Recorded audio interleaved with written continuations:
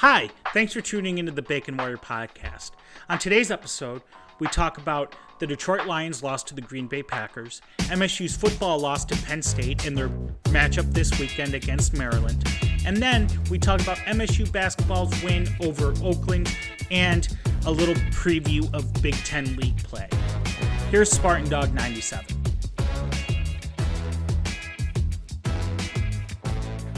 Thanks, Spartan Dog 97. When I'm not hoping that scalpers don't find a way to get their hands on the coronavirus vaccine, I'm Spartan Dog 97. Lucas is here, and Lucas, our prodigal son, has returned to us. Brett is back. Long absence. It's great to see his face. It's great to have you back, Brett. Yep. Thank you. We got a great show today. Excited for it. So let's get to it. All right, and let's start with our 3 minutes of Lions talk that inevitably goes over 3 minutes, shall we? Let's do it. All right. So I think everyone was kind of expecting to lose to the Packers. They have something to play for. The Lions had an outside chance of maybe possibly having something to play for. And I think there are a couple plays that really personify my problem with the Lions just as an entity that exists in this universe. And Brett, I think you and I are on the same page about this. There was a lot of talk yesterday about whether or not Marvin Jones' catch was a catch in the fourth quarter yesterday. Now, never mind that they scored on that drive. Like, they scored a touchdown on that series. It wasn't like they had to pump the ball away or anything. They scored on that drive. And two, even if Marvin Jones had caught that ball and they scored the next play, whatever, they didn't have to run the extra 5 plays, right, to get that ball into the end zone. What makes you think a defense built by Bob Quinn and Matt Patricia would have stopped Aaron Rodgers? Because we saw what happened after they scored on that drive.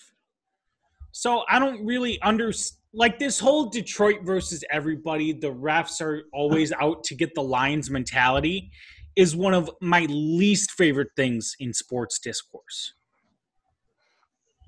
Officiating is not perfect. They're human beings. They're going to fuck up.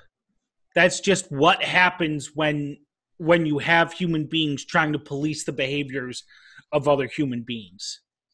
Now, are they choking out players? No. Are they shooting players in the back? No. So it could be a whole lot fucking worse. But I just don't understand why Lions fans are so quick to blame the referees when we were never going to win that game anyway. We were never, ever, ever going to win that game because the defense is an atrocity. It is an affront to NFL football.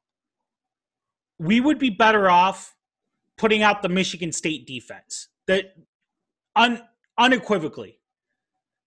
And Angelo Gross right now as he is a true freshman and 19-year-old child, is an upgrade over whoever the fuck is starting at cornerback right now.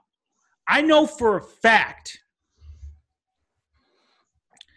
that 34 is way better than fucking Jelani Tavai. I know that for a fact. Antoine Simmons right now. If you were to just pick up Antoine Simmons from East Lansing, drive down 96 to Allen Park, put him in a Lions jersey, slap him in the ass and throw him out on the forward field, he would be worlds above Jelani Tavai.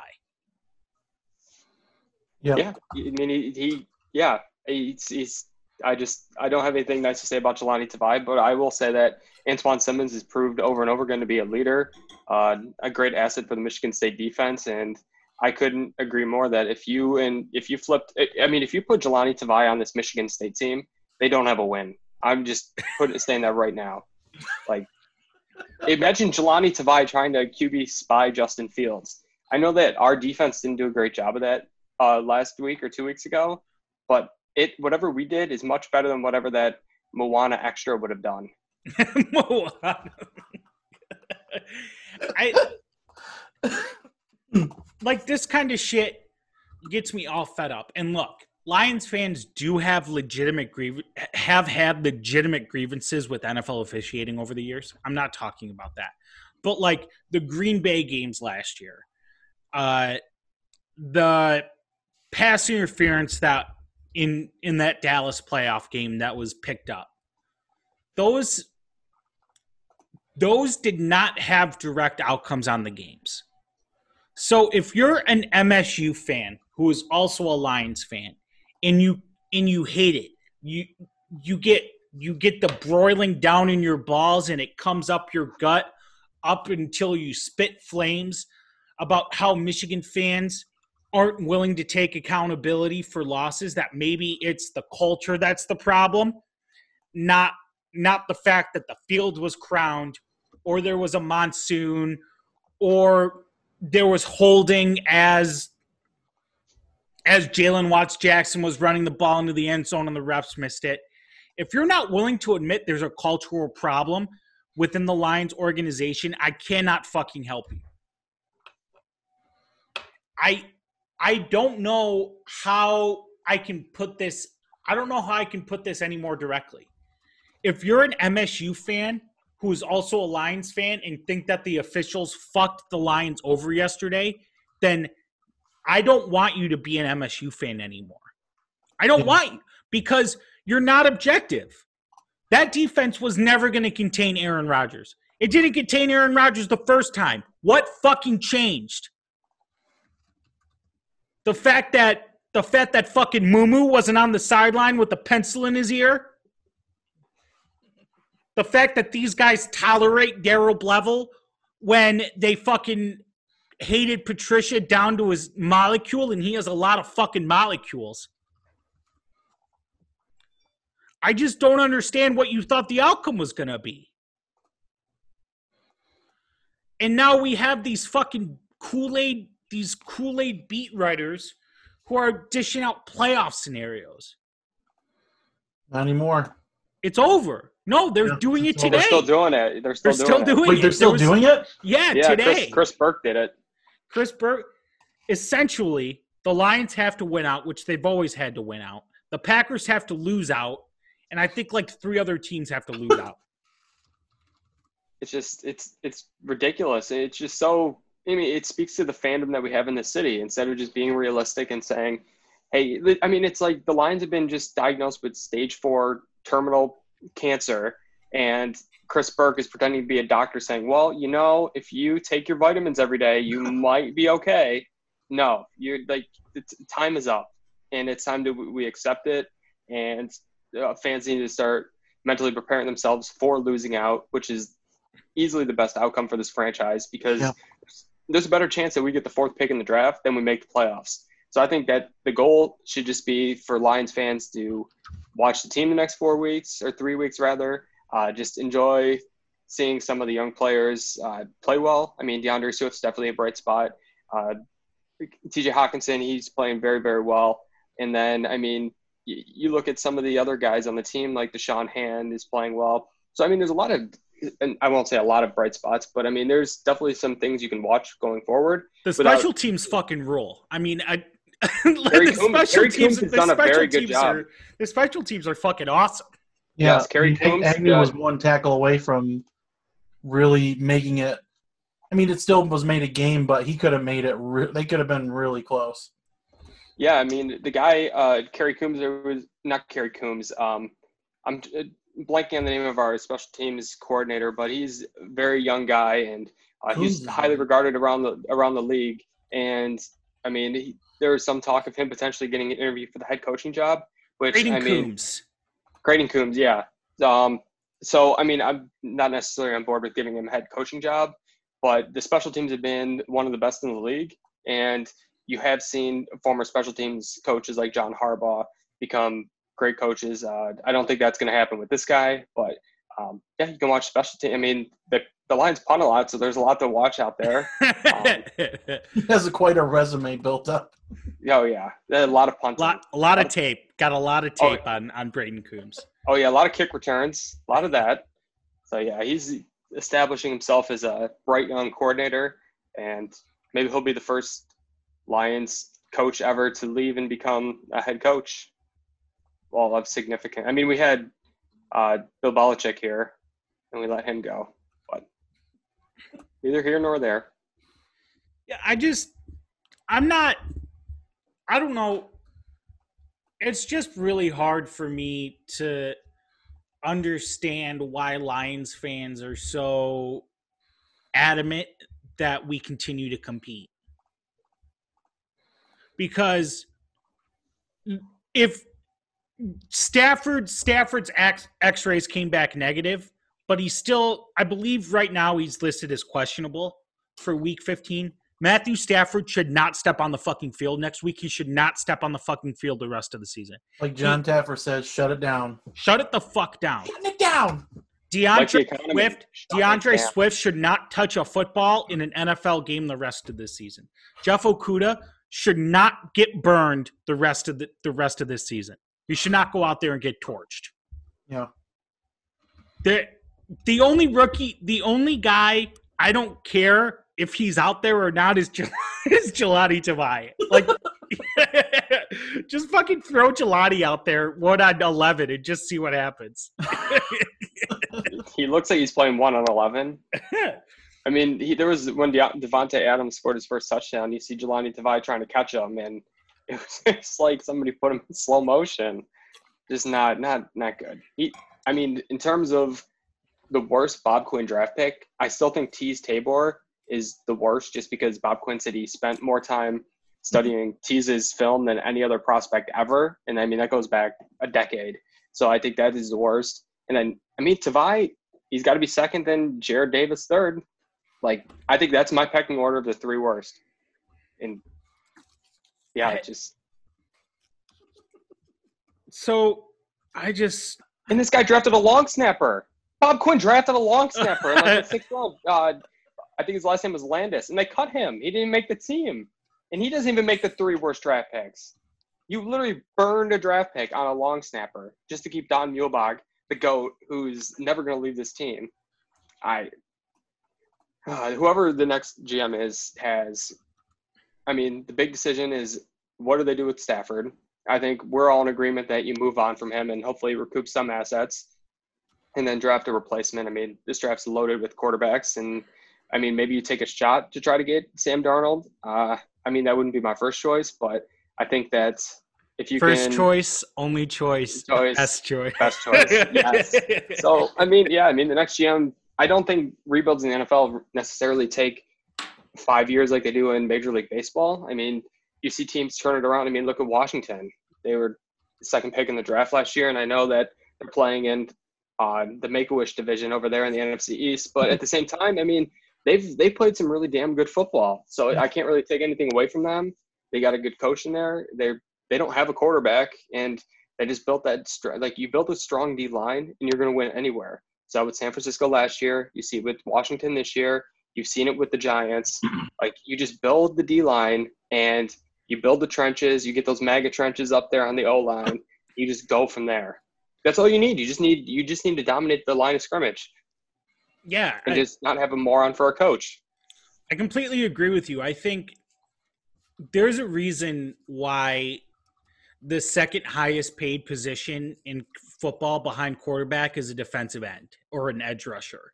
They're beginning to be designated as, because they are the most important component of a defense. Because if you can't get pressure on a quarterback, it doesn't matter if you have prime Deion Sanders and prime Darrelle Revis and all these great cornerbacks back there. They're still going to get beat because they have to cover for 10, 15 seconds. Yeah, that's why the Lions' amoeba defense, as Matt Patricia coined it, is just – it never made any sense from day one. I mean, the emphasis in National Football League now with all these great passing quarterbacks who are also mobile, you want to get to you want to give them the least amount of time to throw a football as possible. but yet his defensive scheme is designed to just let the quarterback have as much time as he wants and hope that you have enough guys to cover. Like, I mean, there were times last year that they were playing 9 defensive backs at the same time, which is just it's remarkable. So that's why I'm a little nervous. I know we've kind of got over our 3 minutes Lions talk, but there's so much to discuss with them. I mean, that's why I'm nervous about Robert Saleh. I mean, I think he is going to be a head coach soon. I do think the Lions are going to hire him.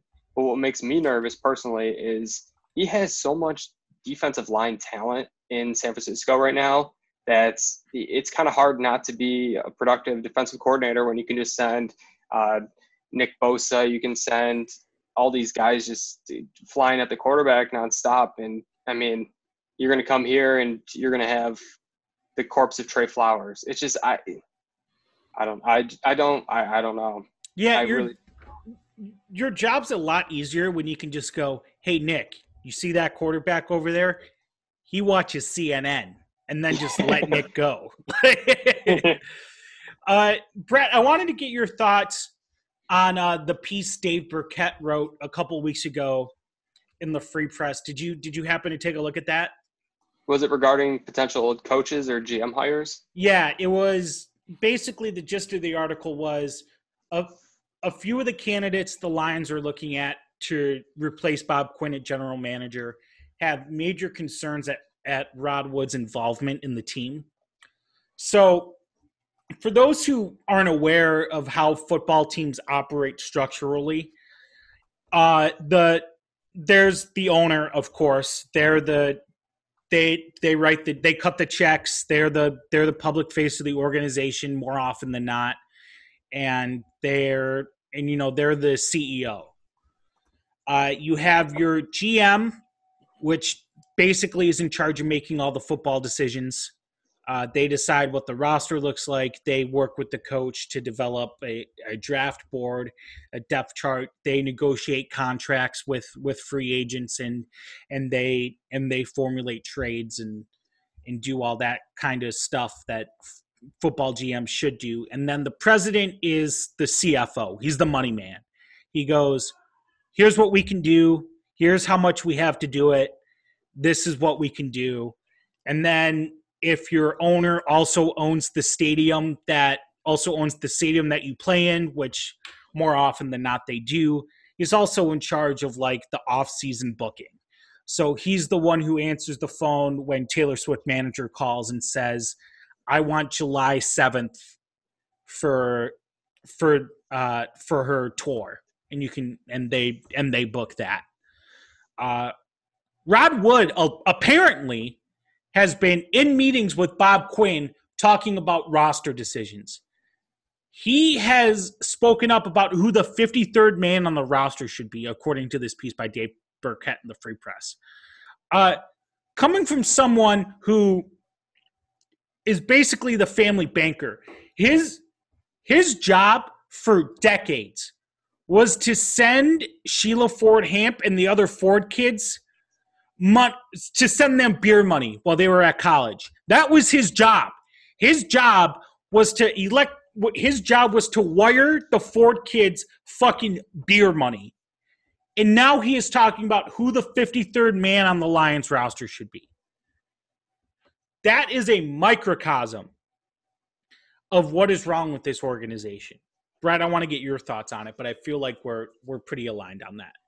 Yeah, it's kind of scary how we've kind of just molded brains here, but I think Rod Wood's involvement is the single most detrimental aspect of this organization right now. I think regardless of whatever Sheila Hamp's intentions are for wanting to be a competitive team, I think having around that enigma, it's almost like having, I'm trying to compare it to something. It's almost like, he's almost like the Dick Cheney of this situation, or he's kind of like, Dick Cheney was an asshole. And he was an unconscionable war criminal, but he was effective. Rod Wood isn't effective. Not effective, no. Yeah, I'm trying to think. It would be like having the guy who Dick Cheney shot in the face. That's a very good point. Yeah. But I mean, having him kind of have his pulse on this, where he's even said himself he's not qualified to be a team president. It's terrifying because you just need to get the president of the team. That's my main concern right now. I think you need to completely overhaul how the organization is kind of set up. I think you need to take a model from the Detroit Red Wings. I think Chris Ilitch, however bad he started off his tenure as an owner, he's completely done a 180, and I love the direction of both of his franchises. And what he did perfectly is Steve Yzerman wanted to come home. He's like, hey, you're the de facto owner, you're president, you're GM, you do whatever you want. That's what the Fords need to do. They just need to sit back and say, hey, the Lions are going to make me X $100 million a year. And then you go get a figurehead to run this franchise. I don't care if it's Tony Dungy, who has Detroit ties.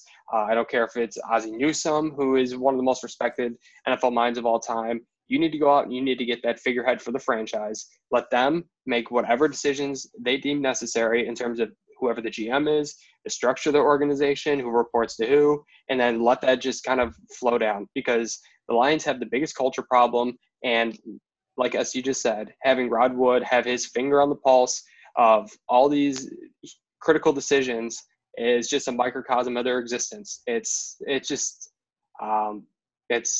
don't really have anything positive to say about Rod Wood. He did a great job with the Henry Ford Museum. I love going there. The IMAX screen is pretty dope.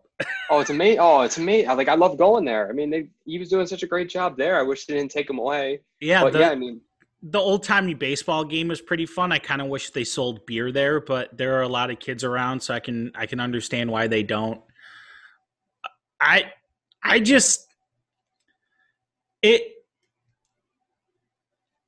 That Burkett piece shook me to my core, because it made me realize that nothing's going to change under Sheila Fordham. Not Sheila Hamp Ford, whatever the fuck, however you order her last names, I don't fucking care. Because, I remember when Martha took ownership of the team from which son took it over? It was Bill, right? After Clay Ford died, it was Bill, right? Who took it over? It went right to Martha. No, I thought his son his son ran it before Martha took it over. No, they exiled him because he was working in cohorts with William. So the second that the old man kicked the bucket, they sent Bill back to the car company.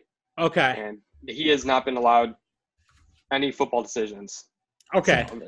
So I remember however the ownership transition took place, but I remember a story coming out in the Free Press when Martha took over, and she basically walked through Allen Park, pointed at people and said, "You're fired." She was like, "You're fired. You're fired. You can stay. You're fired. You can stay." It was like that. It was described in the Free Press, at least. That should have been my first red flag, but I was like 14, so I didn't know any better. It was like that scene in Entourage when Ari came back to his old agency and started shooting people with a paintball gun. All time. And I was like, fuck yeah, this is great. Finally, some change. And then nothing. So, I really don't have any. As long as Rod Wood is in the organization, I don't have any hope for the franchise, because they're not going to hire a top quality GM, because a top quality GM isn't going to want to put up with some asshole family banker giving their input on roster decisions. Nope. Would you? No, fuck no. No. Like, let's say one of us is looking for a job and you're going on Glassdoor and you see that this company, hey, they've got this beautiful opening of a position. They're going to pay you all sorts of money, but you see that there's a 1-star review. You see that the owner of the company is just a complete mentally unstable loser. You see that there's a toxic environment. And then you could say, hey, I can go to this other company down the street, get paid a little bit less, maybe not be as glamorous, but 5-star review, beautiful culture, great benefits, no stress. You get to work from home. You're taking that job. You're not going to go deal. Who wants to deal with this Lions nonsense? Nobody should. I came up with a great analogy while you were talking about this, Brett. It's like, look at the people who choose to work for the White House right now. in the last 4 years, look at the people who have been working in the White House and have taken jobs in the White House. Do you want any of those people to be a part of civilized, quote unquote, society after? No. So why would anyone who is not going to be some kind of bullshit Kool-Aid drinker acolyte take a position where some asshole is going to be going actually all the time? Fuck that. I've quit jobs over much less. And these jobs are all every time someone takes a new job, they're staking their reputation in the NFL. So if you go to Detroit and you fail, and it's not even, and it's because some asshole was overstepping and overruled you, and ownership took his word over yours, guess what? You're now at the back of the queue for the next job. Bob Quinn's not getting hired anytime soon. Never. Now you might never have another job. Bob, I wouldn't say that. The NFL is, a lot of NFL owners are fucking stupid, and they'll give Bob Quinn another job somewhere just because he had a GM job. But that's kind of where I'm at. Is if Rod Wood isn't gone, or they don't address the situation. Look, if they want to keep Rod Wood and have him talk to Kenny Chesney's manager or Taylor Swift's manager or Beyonce's manager and book dates in the offseason for them to come through Ford Field, I'm fine with that. I don't give a shit. That doesn't affect my life. That doesn't affect the on-field product of the Detroit Lions. In fact, it makes my life better, because if we ever get to go to fucking concerts again, I get to go to Ford Field and see Kenny Chesney or Taylor Swift or Beyonce. Side note, if you ever get a chance to go see Kenny Chesney, go. He puts on a great fucking show, even if country's not exactly your bag. It's still a fun time. But if he's going to continue to be involved in the day-to-day operations of the football team, when basically no other president does that, and the presidents who do were at one point GMs themselves, so they actually can provide valuable input, then the Lions are never going to be successful. That's kind of where I'm at. The Lions have fucking black-pilled me, is basically what I'm trying to say. And I actually have a name who I would like for them to go after, which I think is realistic, but it's also going to be – it's not going to happen just based on some of the ties. But back when they were kind of looking for their next GM before they settled on Bob Quinn, they wanted to hire a young, up-and-rising man named Elliott Wolf. His father, Ron Wolf, built the 90s Packers and was also an integral part of that early 2000s Packers organization. Elliott Wolf, he's 37 years old. He was working for the Browns last year. He kind of helped rebuild that franchise in a consulting role. But the one holdup is he's currently working for the New England Patriots. He does have ties to Detroit, where his father used to work here. He was our number one choice back in 2016.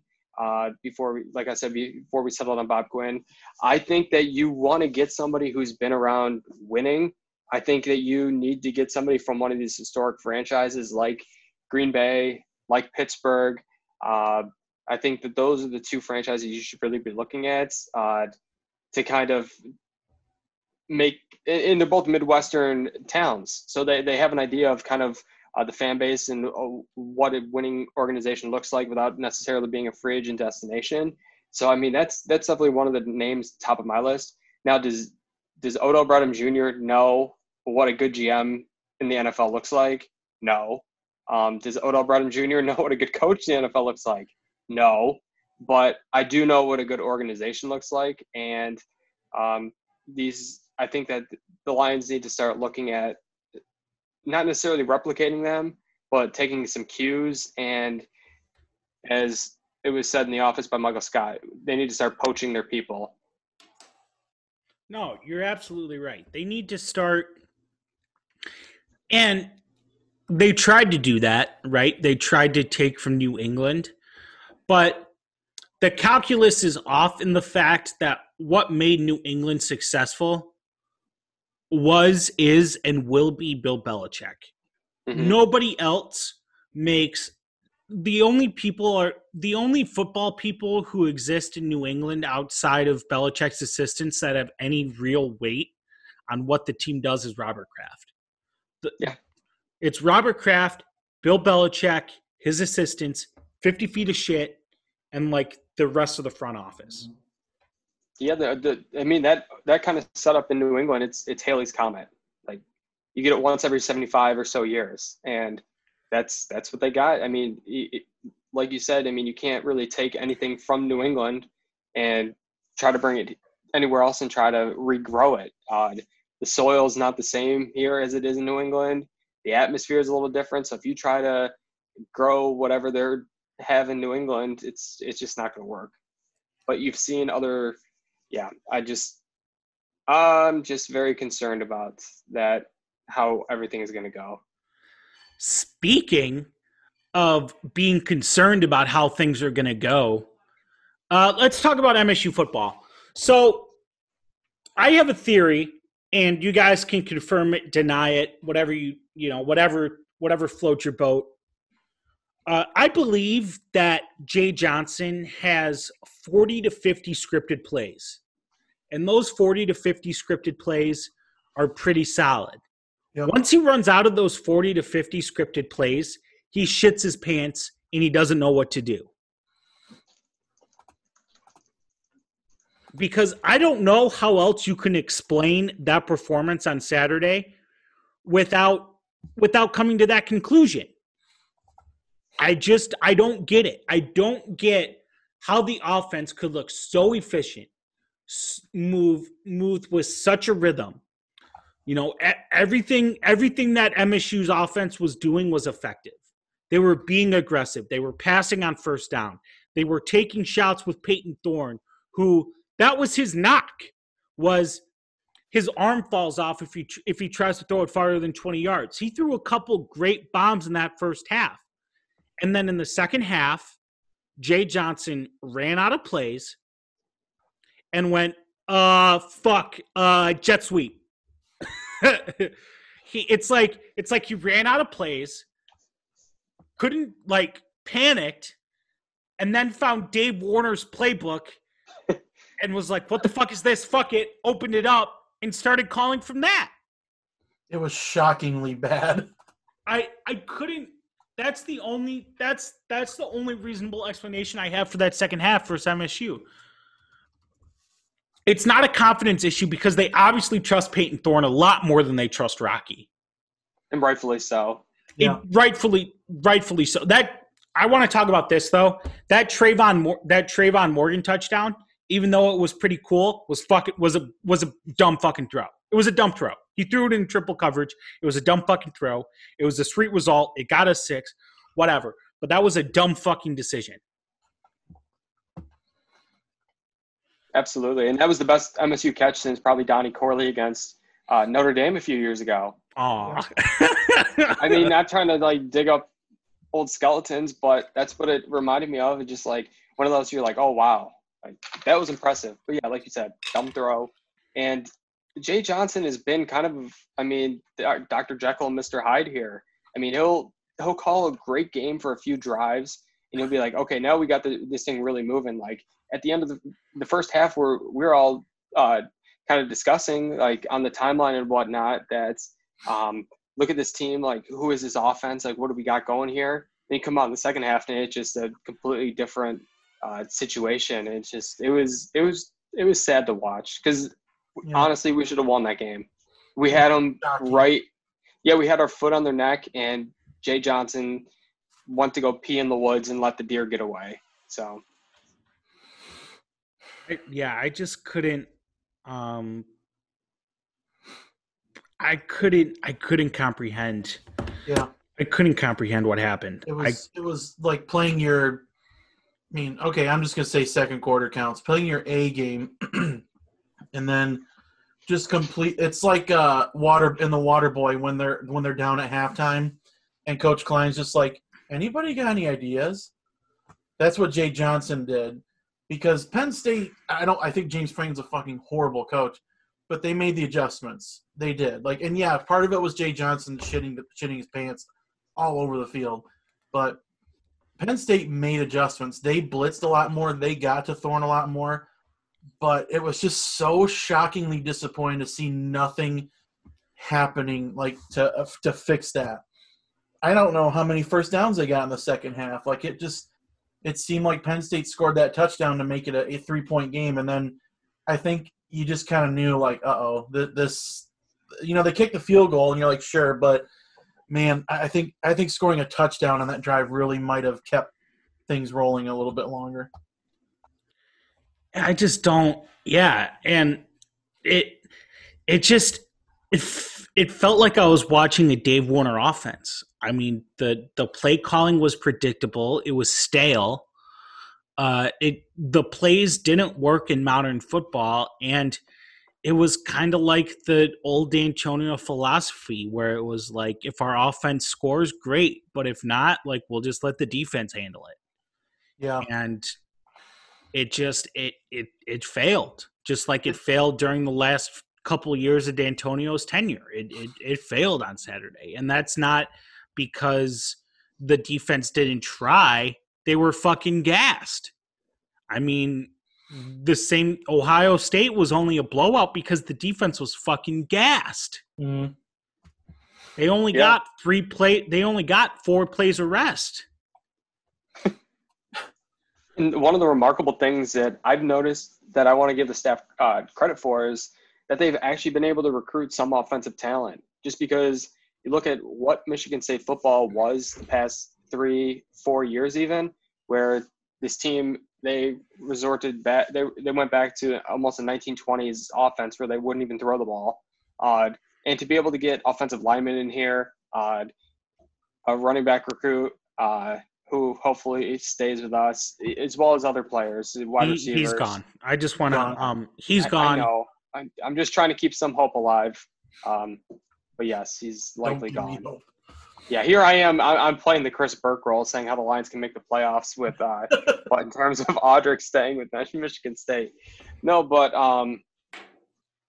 yeah, I mean, just the fact that they've been able to go from that kind of perception of Michigan State not being able to move the football to getting guys who want to come here for the future and be a part of hopefully a revitalized offense. Now, I don't think we're going to get a new OC next year. I think it's just because of the offseason, kind of everything, the situation revolving around the program and not having any practices. I do think Jay Johnson gets to run it back next year, which, I mean, it is what it is. But I think that hopefully the year after, Jay Johnson either proves himself or you get a new guy in here. But I think that Mel Tucker, based on what we've heard from our sources, is really emphasizing that if coaches don't recruit, they're gone. So they'll be putting their own little coaching transfer portal themselves. So that's what it's going to come down to. You get your guys in here, you get the 4 stars, hopefully 5 stars. You're going to keep your job. If not, you're gone. So, and I don't know how the special teams this year has been unbelievably atrocious. I mean, yep. They don't even look like they're playing. They look like they're playing Aussie rules football. Honestly, like that's what they look like. I don't know how to describe it otherwise. It's like going into Brazil and speaking Spanish. Like they're on a completely different wavelength than the rest of the team. And they didn't look like that last year. The only consistent part of the offense this year, of the special teams this year, has been Matt Conklin. Mm-hmm. And we need to come up with a name for him and his ginger mullet. I haven't gotten it right, but I want it to be alliterated. So maybe before we move on and talk about Maryland, we can workshop this right now. I wanted to include mullet, and I want it to alliterate, and I want it to have something to do with him being ginger. Hmm. The maroon mullet magnet. That's what I got so far. That's got some potential.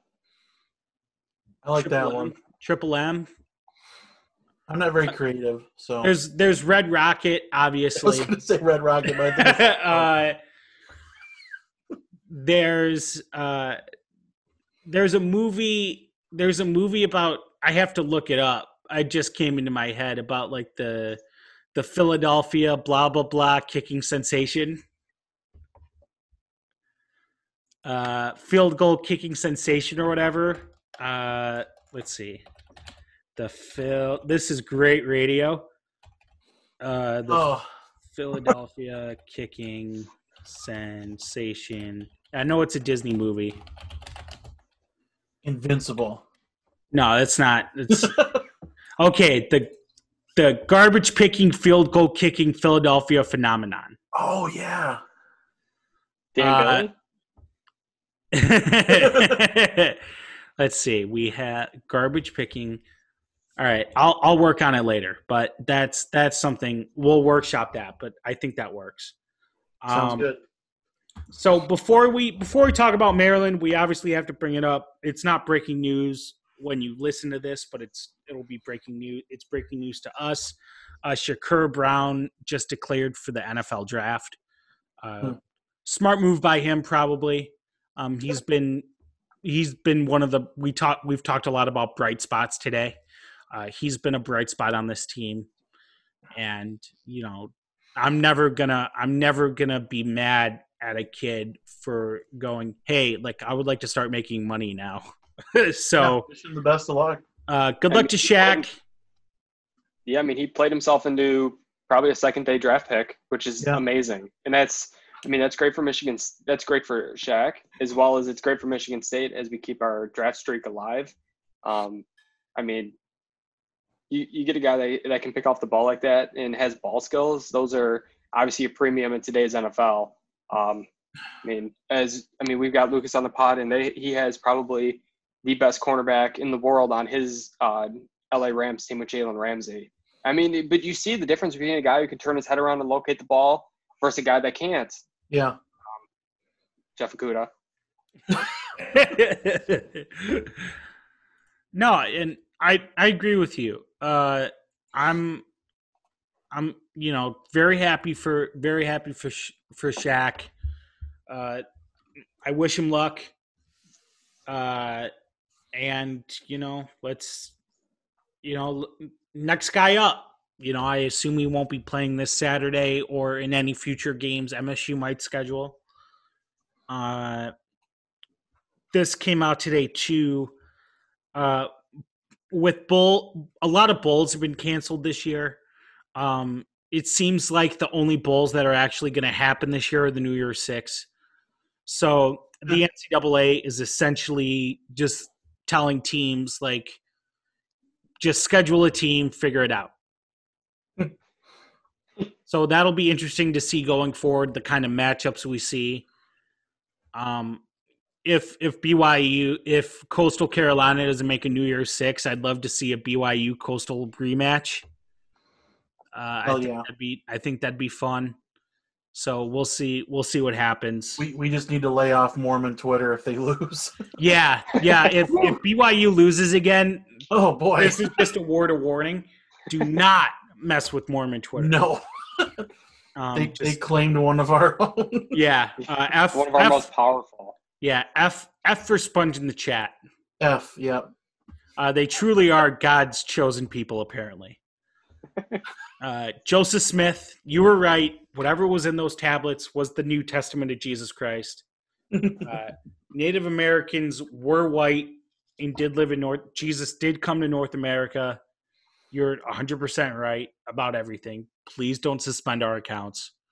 You guys can have as many wives as you want. I don't give a fuck. What happens in your bedroom is Big Love is a great show. Yeah, Sister Wives entertaining reality show.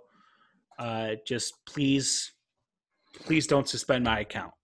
But what's wrong with caffeine? I mean, that's the one thing that the Mormons need to fix up here. If their students should be allowed to drink the newer generation's a little more lenient on the caffeine thing.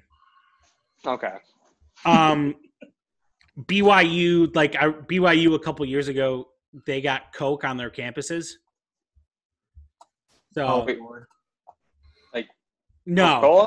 Yes, Coca. Yeah, no, Brett. Cocaine They don't allow caffeine, but you can just get Coke on demand at BYU. Listen, it's the year of 2020. Who knows? Who the fuck knows? Who the fuck knows? I mean, it could be anything. If BYU just had cocaine on demand, Zanjo would have moved to Utah already. You'd never hear from him again. Zanjo would be like the father in the college dropout skits. He'd have like 18 degrees.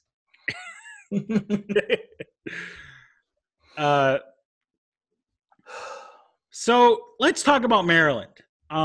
Pretty interesting. I thought it would be a crossover week, but whatever. The whole Champions Week thing is just more proof to me that it just confirms my conspiracy theory, at least in my mind, that the Big Ten canceled prematurely because they thought the other conferences would follow their lead and cancel. Nope. And when they didn't, Ohio State was like, you better get us in the fucking playoff, motherfuckers. Figure it out.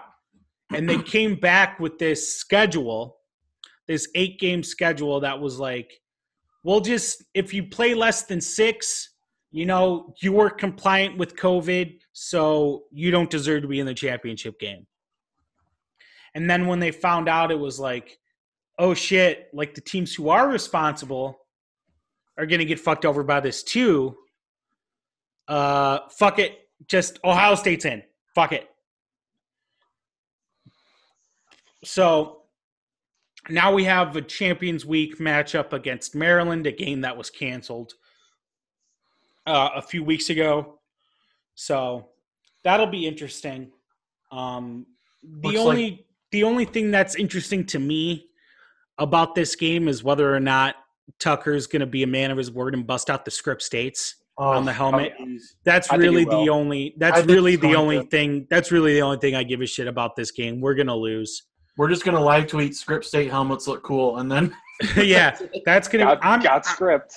Yeah, I'm going to I have a family Christmas thing Saturday, so I might be able to do it. So my one live tweet is going to be the script state helmets look okay. But I'm of the mind, until I see them in person, I'm a big believer that the script state should be exclusive to basketball. That's just me. I think as much as I railed against the Block S, I actually didn't think it looked that bad. I think it looked good. But if they put the Block S on the basketball uniform, it would look like shit. Yeah. So I think there are just things like if you put Gruff Sparty on like the basketball shorts, it would look fucking weird. They should do it for hockey. Shout out to Jeremy. Oh, yes. Sounds about white. Big old Gruff Sparty right at the set. Brett. Fuck yes. Yeah, man. I might have to right below it. Yeah. We're going to have to check DM to Michigan. You know State what? hockey. I might have to mock that up. I'll figure it out.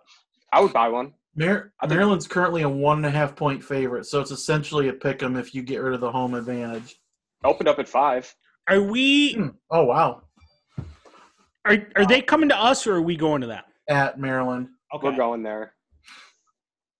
I'm not nearly as interested in this game as I am the Michigan-Iowa game, just because I think it's going to be fucking hilarious. Yeah, Michigan's a 14-point underdog. I think they're going to get their shit pushed in. It wouldn't surprise me. It wouldn't surprise me to see Michigan do another. Our COVID numbers are too high. Well, they practiced on Saturday. They practiced on Sunday. That is Sunday, so. Right. Why say that? Do not say that because their PR firm is just so bad. Michigan is like one of the best PR schools in the country. Like literally, it's like Michigan. And then I think one of the LA schools, and then it's like everyone else. And I don't know how the fuck you can be so bad. Why say that? This is so stupid. Yeah, Michigan State is both teams. Their records are literally there against the spread record. So this is going to be a weird game to predict. Yeah, I guess it just depends on if Jay Johnson can script more than 50 plays.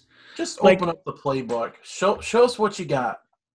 If you don't have your full playbook installed by now, then I don't know what the fuck you're doing.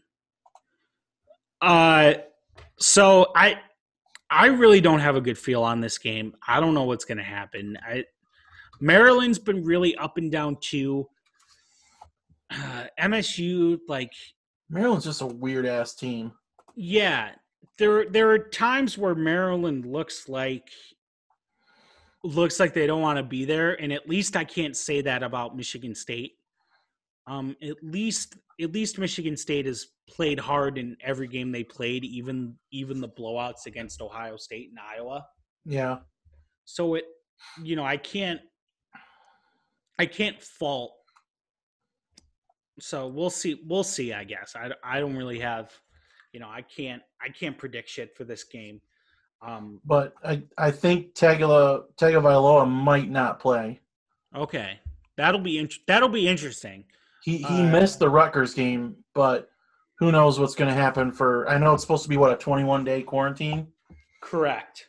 So that would put him at missing the MSU game, which I think MSU would win that game pretty decently. But I've been way wrong with this team so far. I would like a win. I'd like a win. Captain Obvious over here, but yeah, I would like to see Michigan State fucking win their last game of the year. Yeah, I want it to be an audition. I do not like Jay Johnson. I cannot fucking stand him.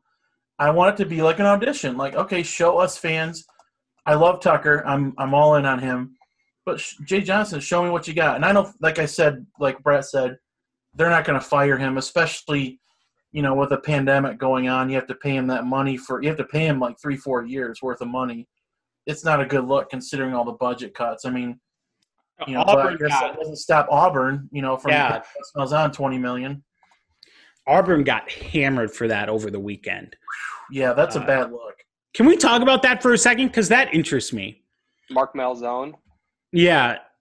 Gus Malzahn, if you're listening, East Lansing's pretty nice. I mean, I know you don't get the down south weather, an SEC guy your entire life, but, Come on, man. It could be your audition to get another head coaching gig someday. Yeah, you're going to need to be a coordinator somewhere.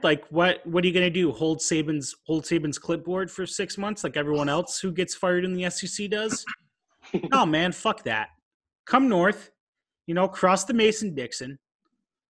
Come to East Lansing, and, let's see what you can do with Champ Fay. Just hang out for a couple years. Have some fun. Just hang out. You'll love crunchies, man. You'll fucking love crunchies. Oh yeah, it fucking rules. We even have good barbecue. We were talking about this earlier. Meat fucking rules. God. Meat, please sponsor the pod.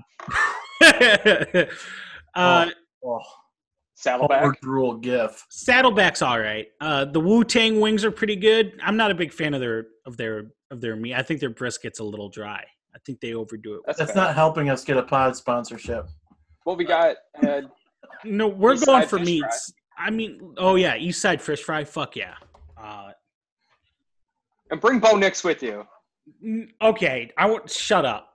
I'm good. Larry David, I'm good, love. Enjoy. Bo, if you're listening, I didn't DM you. I told you to DM me.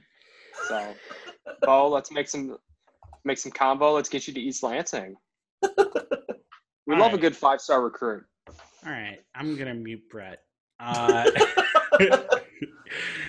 Let's take a break. Let's hear a word from our sponsor, and then we'll talk about MSU basketball.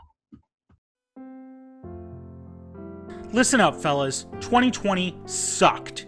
It's almost the new year, which means new balls with our sponsor, Manscaped. Manscaped is the best in men's below-the-waist grooming, offering precision-engineered tools for your family jewels and helping 2 million men all over the world get rid of hair on their balls. If you let yourself go in 2020 while in quarantine, Manscaped is here for you to reboot and stay clean and shaved in 2021. 2020 fucking sucked. I hated it so much. The only good thing that came out of this godforsaken year was this podcast. And Manscaped is here to give you a fresh start in 2021 with their Perfect Package 3.0 that has all of the right tools for the job. Come out of quarantine with clean balls thanks to the Lawnmower 3.0.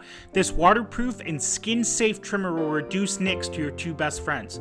The third generation trimmer even has a light to give you the glow up you need in 2021. It's also time to freshen up down there this year. The Crop Preserver is an anti-chafing ball deodorant and moisturizer.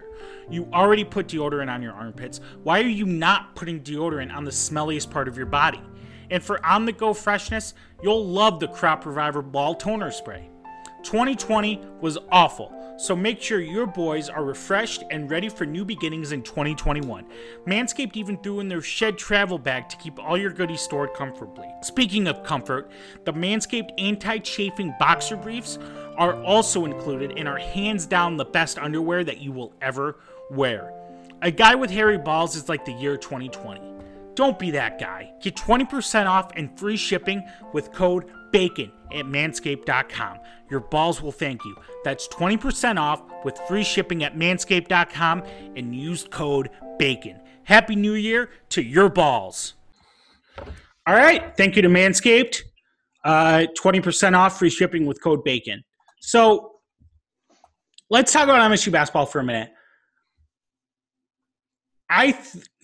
DK had a really good tweet. David Klein, co-host of Spartan Hoops. Yeah, I didn't know if they rebranded the pod. I know they called it something different before, but if it's okay, so co-host of the Spartan Hoops podcast had a great tweet that I think I should share. It was essentially his thoughts about the starting lineup. The starting lineup going forward should be Rocket Watts, Gabe Brown, Aaron Henry, Malik Hall, and Joey Hauser. And I wholeheartedly agree with him.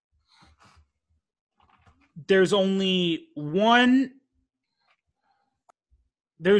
only one center in the Big Ten who's going to make you pay for playing a small ball lineup, maybe two. I don't know if Gay Incest Porn and Forrest Hunter Dickinson is all that he's cracked up to be necessarily, but that's another conversation for another time. Lucas, you're muted.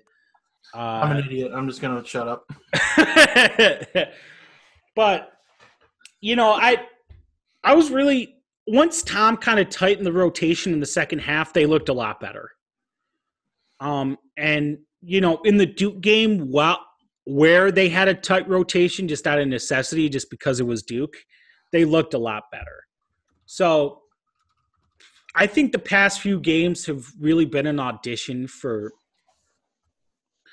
these guys to show to kind of earn minutes in Big Ten play going forward. But I think that starting lineup TK put forward, I think that's probably our best bet going forward. I want to get your guys' thoughts. Yeah, absolutely. I think that DK also raised the point that regardless of kind of who you play in that front court, the defense is not going to be up to MSU standards just because they don't have that guy that can – not yet until Madi can kind of evolve into that rim protector and Marcus Bingham puts on another 80 pounds. Until then, I don't think that those guys are going to be the answer. So I like what Malik Hall can offer in terms of kind of stretching the floor like Hauser does. Very, very underrated passer. So I think that would be the best lineup we can run out right now. Kind of like, 15, Thomas Kithier, he's unplayable. Foster at least has a role where he can come in and play 7-8 minutes, shoot a couple threes, get the ball up the court quickly. But Thomas Kithier, he's useless. He's just a body. You can't. He's unplayable. You better hope James isn't listening. No, I'm willing to say Thomas Kithier is a liability to this basketball team. Oh, absolutely. Every minute he's in, the team is worse off because of it. There was one game where he was the only player in minus.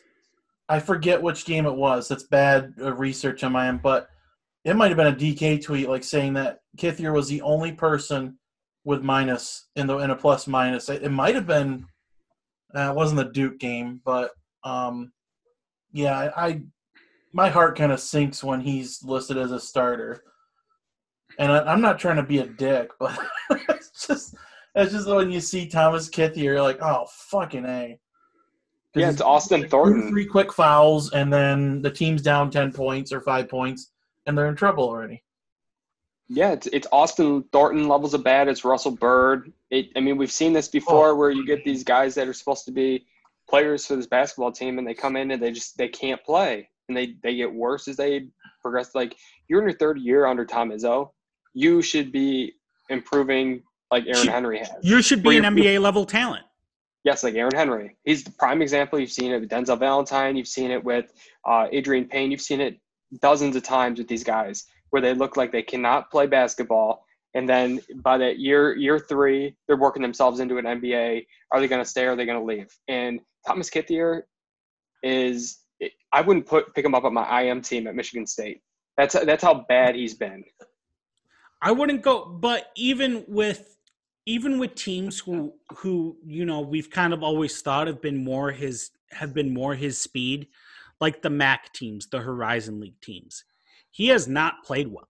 He has not looked good. He looks lost.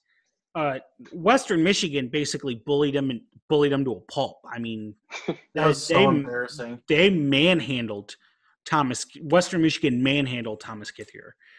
And like, thank God they didn't play Virginia this week, because I can't even imagine what Virginia would have done to him.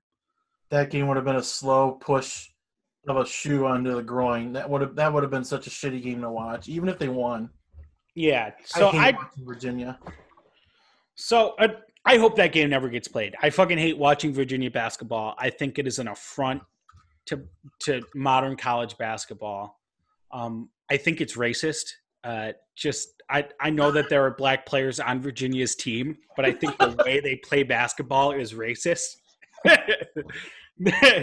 I'm not even talking about the players or Tony Bennett. I'm not saying Tony Bennett is a racist. I'm saying the style of basketball that they play is institutionally racist. I still have a what if we played them in the national title game, though. I would have, even if we had won, I would have blown my brains out. I would have not handled that well. It would have been like 53-49. It would have been something so fucking bad. At least when we lost to Texas Tech, I got hammered and went to a bar and almost got kicked out because I kept requesting Marvin's Room. If we had played Virginia in the national title game, I don't know what would have happened. I think I would have farted out my heart. I would have shit a literal brick. But yeah, I don't know what the answer is at 5, because any of the options we have at 5 right now are going to get eaten alive by Luka Garza. And if Luka Garza is the barometer, then I truly think we're better off just having 5 great perimeter defenders out there, letting Luka eat, and just making sure nobody else gets shot up. Because I think Julius Marble probably has the highest upside of the 5s on the roster right now. Like, Julius Marble can be the best immediate product for Michigan State. I take that back. I think Madi actually has the highest upside.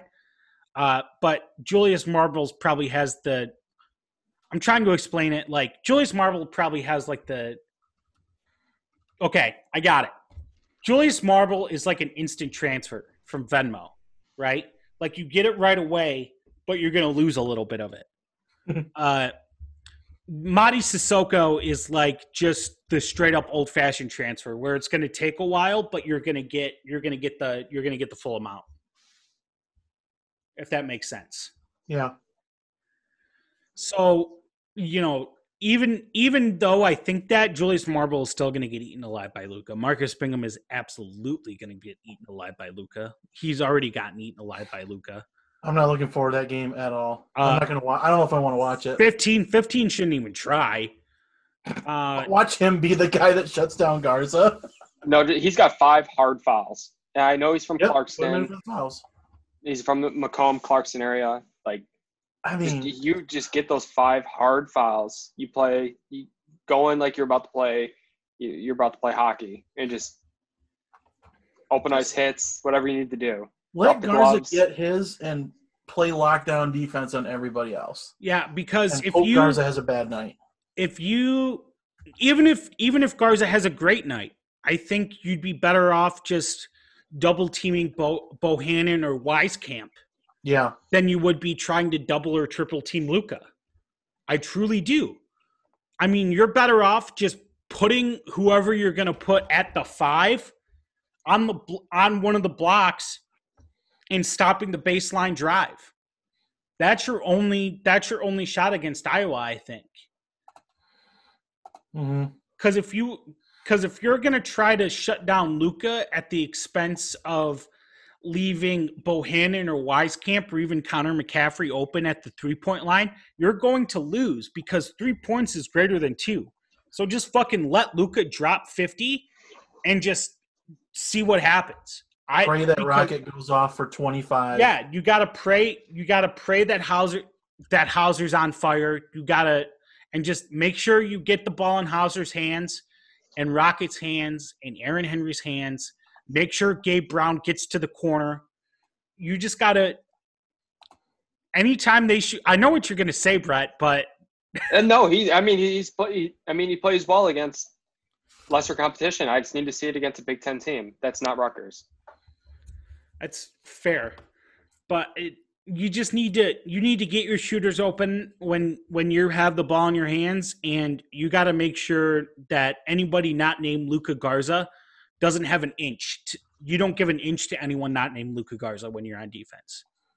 That's got to be the strategy going forward. As far as Michigan and Hunter Dickinson goes, I think Marble could probably handle Hunter Dickinson pretty handedly. 15 could. 15. Okay, I wouldn't go that. Please, just see the meltdown. I have a really hot take regarding our friends down the road in Ann Arbor. What I think that program, my crystal ball or crystal bacon into the future of Michigan basketball, I see them morphing into the Big Ten's version of Washington, where they get their couple of 5-star recruits, top 10 guys like Markelle Fultz, you get Isaiah Stewart, and you get a bunch of these transfer kids that didn't really work out their other programs or just were average there. They come here and you just have a team that goes 20-12 every year. You get that 7-9 seed. And you just get bounced. But you keep putting guys in the NBA. That's kind of how I see Michigan going. Like, Juwan Howard can't coach. I don't know if you guys have watched Michigan basketball. I watched him against last year. I was a little alarmed at some of his inability to draw plays out of the huddle in late-game situations. And I've seen it again this year, where even against Oakland, I mean, you're trying to get into a position to make a shot at the end of the half to win the game. And I mean, you're inbounding the ball across the court with 1 second left, so you don't even have any time. It's just he's bad. He's a bad coach. That Oakland game was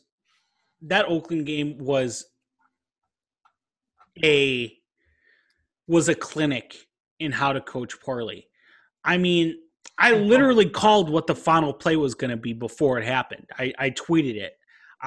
He called a timeout to draw up a play. I was like, what play could you possibly draw up right now? You're going to tell him to hold the ball until the last – you're going to tell Zeb or whoever the fuck was holding the ball. Chandri Brown, I think, was the point guard in that whatever. You're going to hold the ball until the last possible second, and then you're going to feed it to Hunter. It's like you knew that was coming. Yeah. Even Chrysler Arena's shitty DJ could know that was coming. And one thing that bugs me is that people were going ape shit over him yelling at Livers, them kind of having a battle in one of the – I think it – was it the Oakland game? Yeah, that was the same. They were like, oh, my God, look at Juwan coaching these guys up. I'm like, fucking Izzo did that, and you just happened to see his fist and you thought he's going to punch a kid when Aaron Henry clearly loves playing for him. That hypocrisy just drove me insane because we still have those dipshits on Michigan Twitter and not Michigan Twitter, college basketball Twitter talking about it. So I had to bring that up because it's been driving me nuts. Yeah, no, I agree. And I mean, that Michigan team, they're not good. Like, I know that what the record, you are what your record is, but that team is not good. And I know the last, I think, 8 or 9 games in their schedule. I mean, you play Michigan State, you've got Iowa, you've got Wisconsin, Ohio State. Like the last 8 games of their schedule is brutal. So this team they're gonna struggle to make the tournament. Whatever the tournament is, I don't even know what the win requirement is anymore. I heard somewhere is like 13. Who knows? So MSU doesn't play again until Sunday. They open up league play against Wisconsin. Didn't look like they got Central. There's a COVID issue, I think, with Central. There's a super spreader on their team. It's a good thing. Super spreader, yeah. Brett, have you checked your DMs? Brett, have you checked your DMs recently? Oh yeah, I checked my DMs. Okay. But I don't know. I was going to talk about that actually. The fact that they were going to schedule Central. If that doesn't look like that's happening, which I don't think it is, I feel like they would have announced it by now. So MSU is going to have a whole week off. Hopefully Izzo kind of tightens the lineup. He just like AJ Hoggard is going to be a productive player for Michigan State basketball going forward. But him getting legitimate first half minutes is kind of weird. You know, I don't think he's better right now than Foster. He's a better shot creator than Foster right now, but he's not better at running the offense than Foster. So seeing him so early in these games has kind of been a head scratcher, and it's obviously like Izzo saying, "Show me what you got." So I'll be. Yeah, he looked really good. Yeah, he looked great yesterday. I mean, it's Oakland, right? So. I mean, you got to take it with a grain of salt. But even the things that weren't like competition related, like he looked a little more comfortable with the ball in his hand. I thought the first few times I've seen him, he kind of looked like a baby deer on ice. But he's settled down a little bit. So, you know, obviously he's not going to get a ton of run in league play, but you know, I'd like to see a little more AJ Hoggard going forward. So, you know, that's all I got this week. If you guys have anything else. No, just another beautiful week in Michigan State athletic Twitterverse in the world. I mean, I think things are definitely looking up for both programs. Yeah. Obviously, you got basketball team. I mean, they're 6-0, but fans make it sound like they should be unranked, so that's always pleasant. And then the football team, I think we got some content coming out regarding National Early Signing Day coming up on Wednesday. So get a few guys in here for next semester, which is always exciting. So. Yeah, who do they play on Sunday?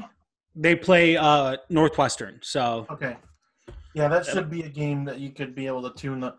That should be our fine-tuned lineup. I agree. Like I love watching this team. They get me a little frustrated, but I love watching them. Yeah. So that's it. MSU, Maryland, Saturday, 5:30. 7:30. 7:30. And For then some reason, we're the premier night game. That's on Big Ten Network, correct? Mm-hmm. Okay. And then Sunday, 7:00, also Big Ten Network, MSU, Northwestern. I believe that game is at Breslin.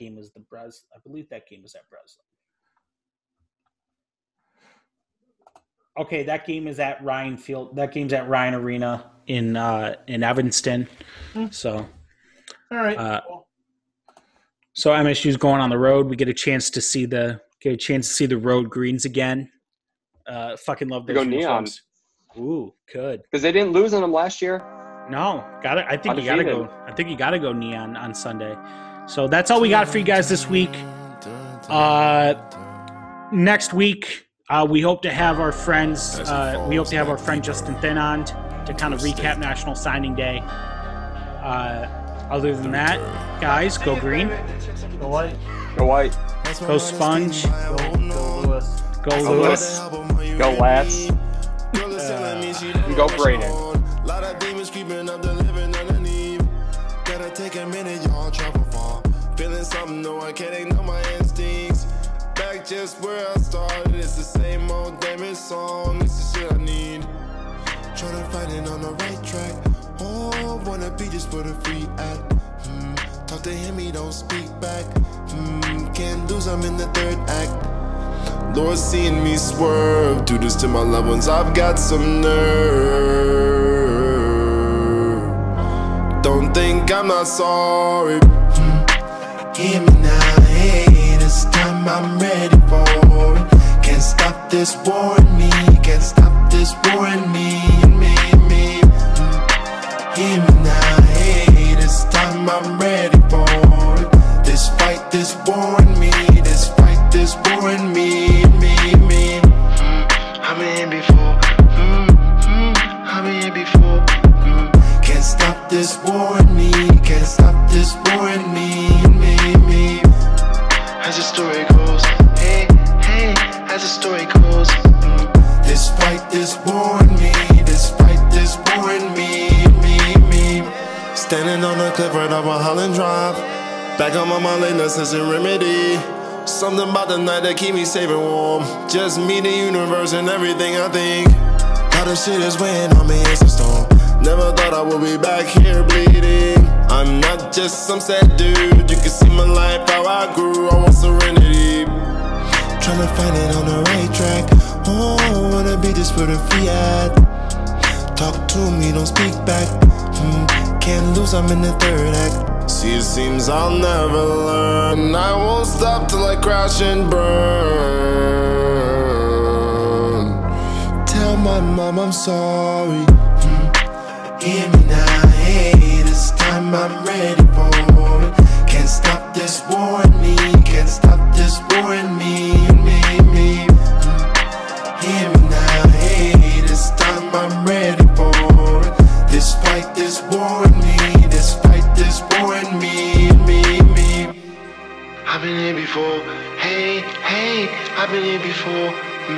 Can't stop this war in me, can't stop this war in me, me. And the story goes, hey, as the story goes. This fight, this war in me, this fight, this war in me, me.